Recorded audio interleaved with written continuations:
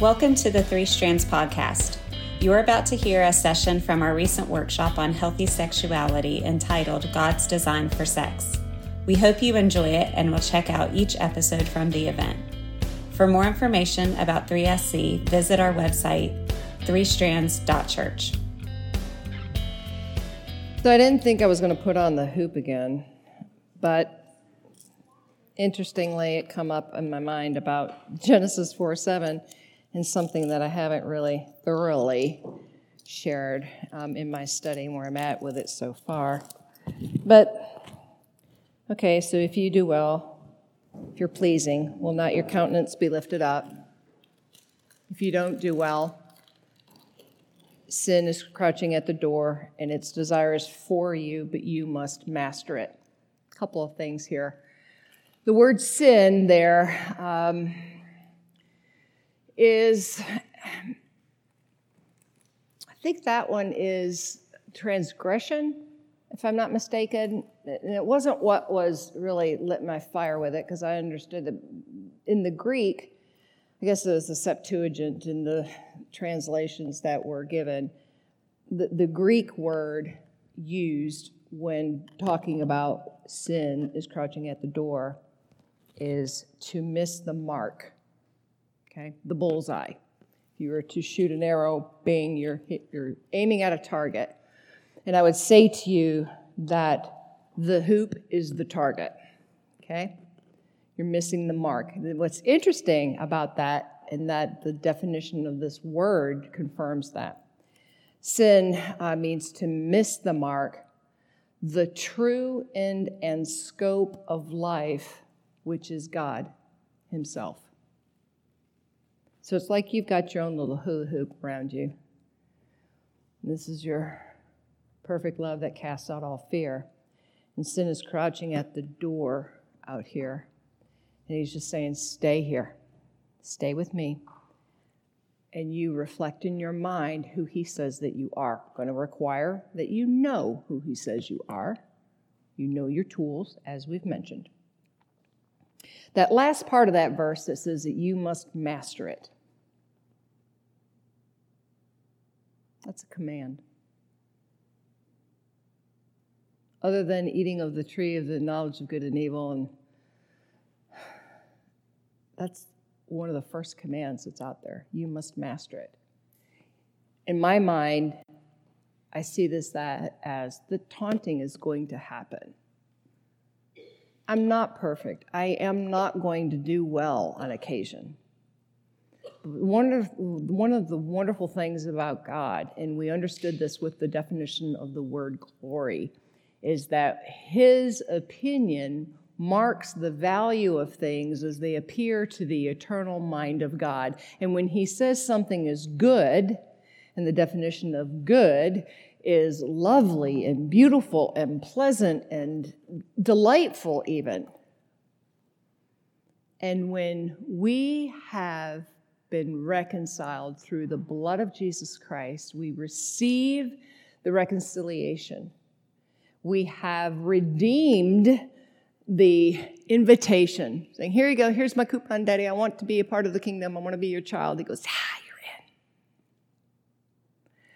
You have the favorable opinion of your Father in heaven.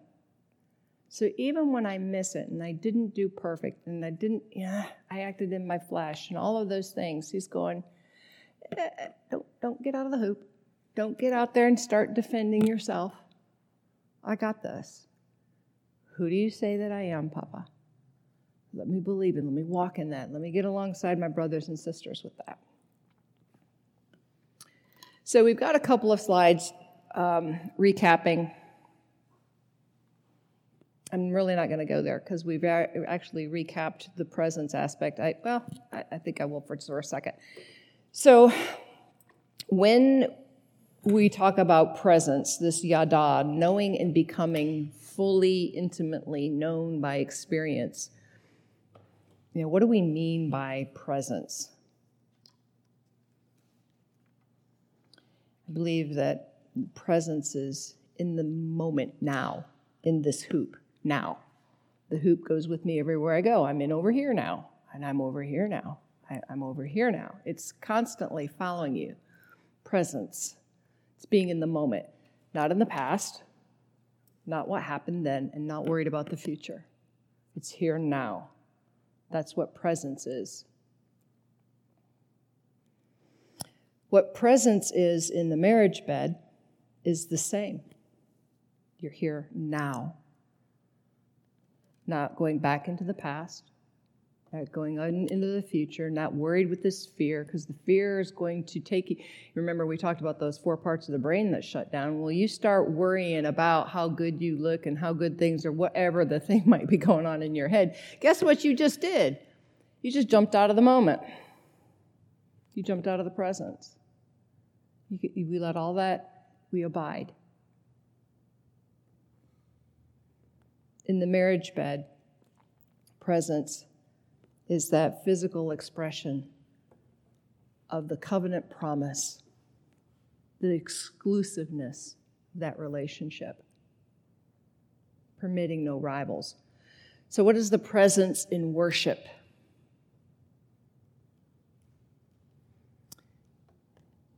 Obviously, all those things.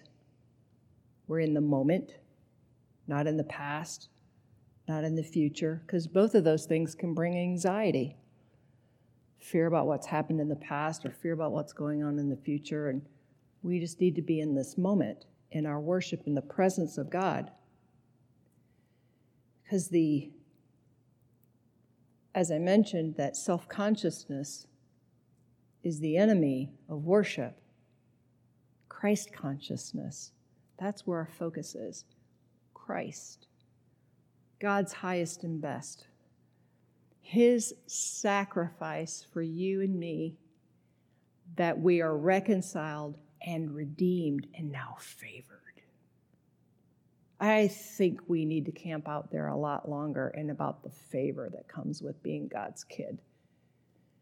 It's not to say that we aren't recognizing when we miss it. You're not hearing me say that, because there is clearly a confession and repentance, as we were just talking about. So we confess and repent to the Lord, and He forgives us.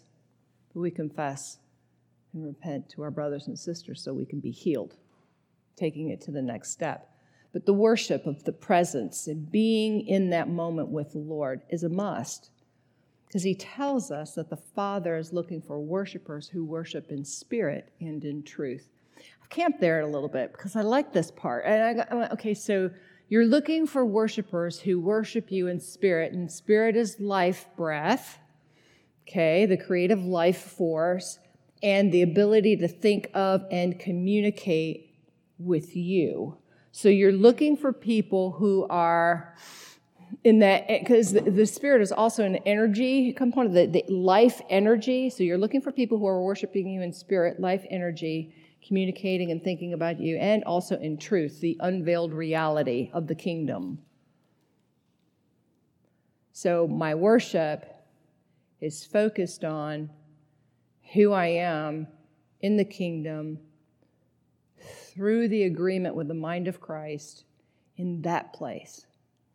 That is, in my opinion, this reflection and revealing of God's glory, His opinion and value upon us, to where we are. You've soaked out in the sun and saw the sun earlier today, amazingly, after several days of not, and the sun and the radiance, and you feel it on your face.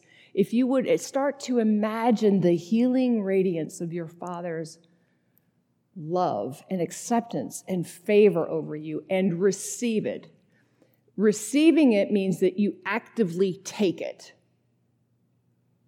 I've had to work in a lot with myself and also those in recovery, especially those who have had significant abuse. It doesn't take a requirement of significant abuse to have the difficulty of actively taking, receiving what God is giving you, accepting it. I have to actively take it. He says, I am favored and blameless before Him through Christ. I have to wrap my head around that a lot of times, because sometimes I don't feel it. But when I'm not feeling it, guess which realm I'm in? I'm in my natural carnal man realm, but it doesn't agree with truth. So I have to reconcile which way am I going to land on this thing.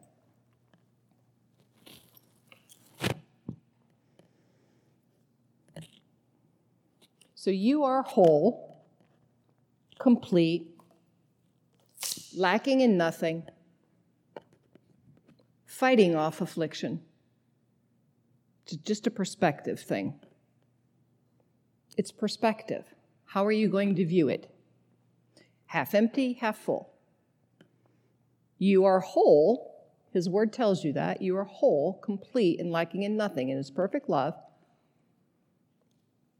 And you are fighting off affliction. Anything that is coming to oppress you, you and everybody else that's out there. So when I say you, I'm expecting that you're going to go take this message of some sort to your peoples, okay? Because it doesn't end with you. You are not the Dead Sea. It pours out. You do have to be on the alert, though. And you do have to be prepared to recenter yourself. And you will have to use your tools. You are responsible for that.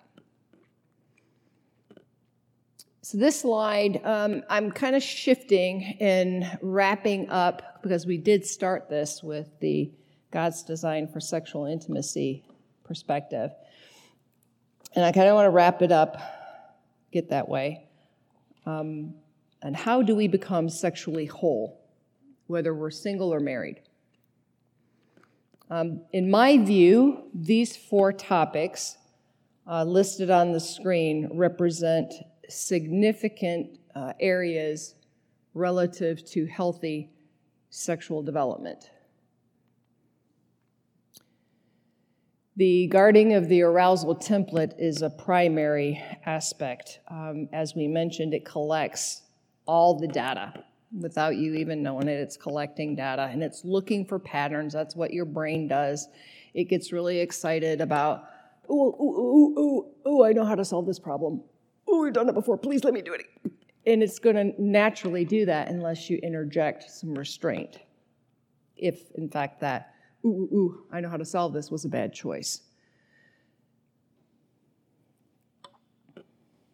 The more emotionally charged, we talked about this, the emotion is, the more fusion that occurs in the neural networks. That means, in the language that David was using, the more trigger you're going to have with an experience that's similar to that one, even a memory recall of that, you are going to have a trigger to bring you back to a state of defense. And then your brain's going to go, I know how to fight this. Please. And then you got to go, nope, I'm not going to go there. That's where fetishes begin and the fusion of neural networks. And it just happens that way because your limbic system is fusing emotions, your feelings with association of experiences. Just what it does. Parents need to teach to children the advantage of God's design for sexual intimacy and caution against cultures compromising for the poor quality of immediate gratification. Tell me that is so not true. We got immediate gratification coming out our ears. Maybe not so bad in your community, but you get into the city and it's pretty ridiculous. I mean, it's so instant everywhere. And so when you tell someone to hold off, there's another option that's better for you. It's truly saying something in our world and in our culture to suggest that. Kids are not going to naturally want to do that unless you teach it to them. They're going to have sexual impulses. And again, like I said, they're not bad. They're by design. And they're a part of the arousal template. But so is the learning of self-control, the mastering of the appetites. Now, I would pause right here and say this connects to the Genesis 4:7 thing that I was talking about earlier many a times over about you must master it. It also connects with Paul in the, where is it? It's where he's talking about all things are permissible, but not all things are beneficial, and I will not be mastered by anything. The self-control. There has to be a conclusion and a teaching of why. The holding out, the whole thing about guarding the arousal template Oh, I do mention that later. I got to pay attention to my own notes. It's coming. But the strengthening of that delayed gratification muscle so that they have a true vision of the marital sexual union.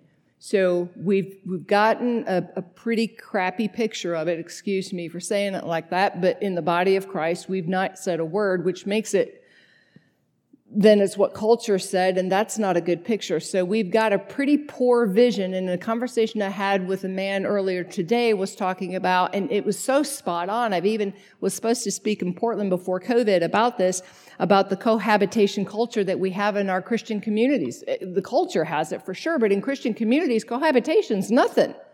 Seeing nothing wrong with it. There is no understanding of the compromise and no delaying of gratification, which leads me to the next topic. And it's significant to our outcomes of what's the long-term trajectory. This requires us to delay the gratification of the moment to have what actually am I shooting for and some vision with this. Now, mind you, on this topic, if someone is, I call it pinging in their mind off of anxiety from abuses, and they are trying to manage pain, and you're telling them to hold it, slow down, that is a mighty task for them. Because then you're asking them to sit through some anxiety that they may not have skills for, may not have a safe place for, and you're telling them to hold off. So along with all of this delayed gratification comes alongside brothers and sisters that says, hey, wait, there is a better option, and let's talk about it. We're going to come alongside, and you as a community move with them and plant the vision of that higher outcome. But delayed gratification is built on self-soothing skills. You guys got to get into these workshops on the second Tuesday. This one comes from the sexual development one.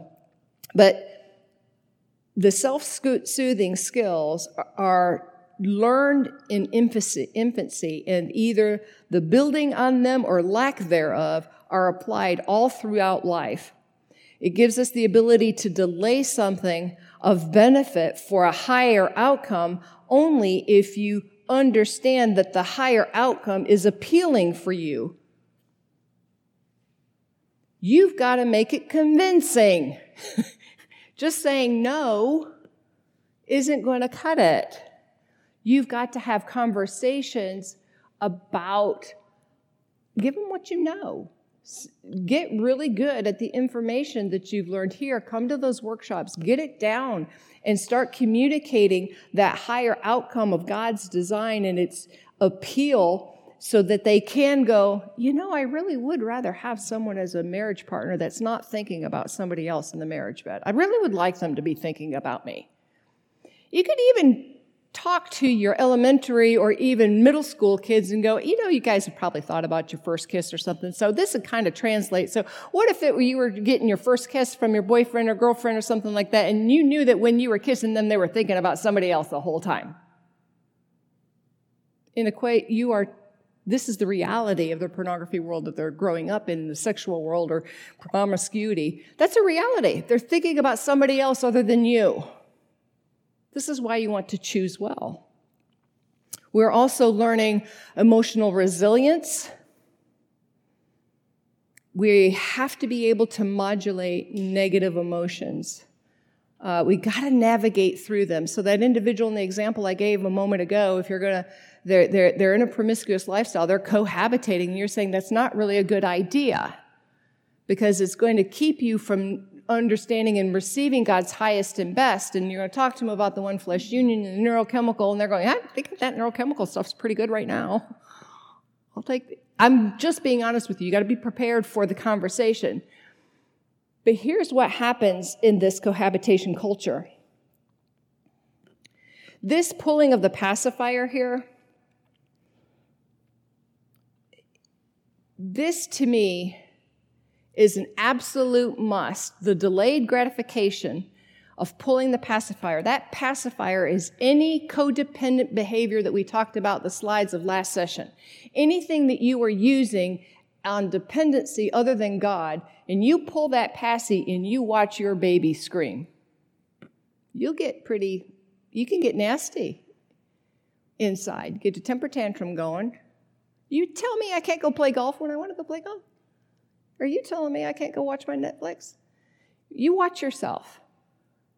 You pay attention to that. In the consideration of the cohabitating couple, what they don't get from that experience, they may get the orgasm of some sort, but what they don't receive is the benefit, if you had the two couples side by side, the ones that lived apart and were not sexual with one another, who learned to pull the passy they love one another, they want to be with each other, and they have a sexual desire to be with one another, but they're abstaining. They are pulling the passy and learning to deal with what's coming up, those selfish desires that want to get met. They're learning to deal with them one by one, and delaying that gratification for a higher purpose and reason. It's giving them maturity. That maturity will go a very long way for this couple as they both are learning who they really are under the surface. Outside of that, you have people who are over here cohabitating, and as long as you are with me, you're helping me pay the rent, and you help me have a good time every now and then, but things start going sideways, I'm not so sure I really like you so much. Whereas the same couple over here who's done this is able to find out if they like them so much before they've even gotten into bed. Because you're going to find characteristics of those individuals apart from the marriage bed that may or may not be a good fit for you. That's what courtship is supposed to be. Dating is for us to find out the kind of character that we have that goes good with those kind of characters and more group settings and whatnot. People these days don't understand what dating and courtship are all about. They do not even know what courtship is about. I went with my granddaughter to lunch one day, and it was a wonderful discussion with fifth graders about dating. They were totally surprised that there was a definition for dating and a definition, what is courtship? And I said, well, courtship is actually after you decide that you really think you're ready to get married, and then you've already figured out the character of people that you like, and now you have set apart one individual to see if it's actually going to work long term. And you start abstaining from the desire to come together and be physical, which is hard because you like one another, but you start learning things about yourself that you would never learn otherwise. Never learn otherwise. And that it's going to become so valuable when you become one in marriage, because guess what? After a while, sex is not the biggest thing on the block, is it? Life happens. Sex is good, but it's not the only thing in a relationship. It's not enough in a broken world to keep a marriage together. You have to have more. You have to have commonality.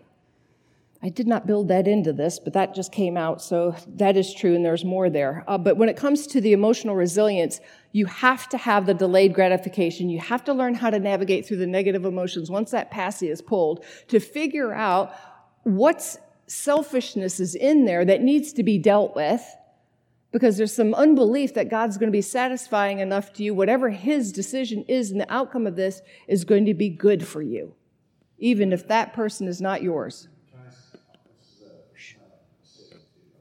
Oh, gosh. Okay.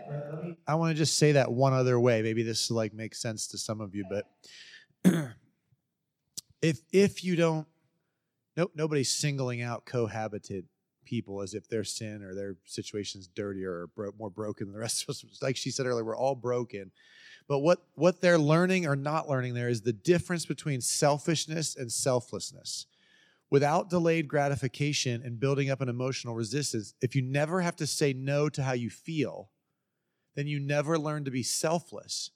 So while it looks like you're cohabitating to become closer, to become a better couple, to know each other better, it's like, oh, that makes sense to do that before we get married, doesn't it? You're really not learning what you need to be a successful spouse. You're learning selfishness. If you never have to say no to how you feel, then you never learn to be selfless. You're always selfish, even though it looks like I'm moving in with them to take care of them. I'm moving in with them to help them out financially. You're really never learning to say no to yourself. Listen, I don't know if you were aware of this or not, but This is a fact. You ready? Everybody that goes on one date with somebody they really like feels like they want to live with them. Like after one date, like if you know somebody, you're like, oh, I'm into that person. If you like them after like one day, you're like, I could live with them. Everybody wants that. You feel that. But you have to learn how to say no to yourself, because I want to develop inside of me selflessness that says, that's what I want to do, but for the sake of my marriage someday, for the sake of my spouse, I'll say no to myself now. And it's not just cohabitation. It's many areas. You have to learn how to say no to yourself, or everything's going to be about you. And most marriages, everything's about you. That's why people keep getting divorced. They get disenfranchised or frustrated with somebody who can't ever live up to their expectation, because now you're no longer making me happy every minute. When we first got together, everything you did made me happy. And now it doesn't. So the whole relationship revolved around, do you or do you not make me happy? Versus, am I or am I not learning how to be the correct spouse that God wants me to be?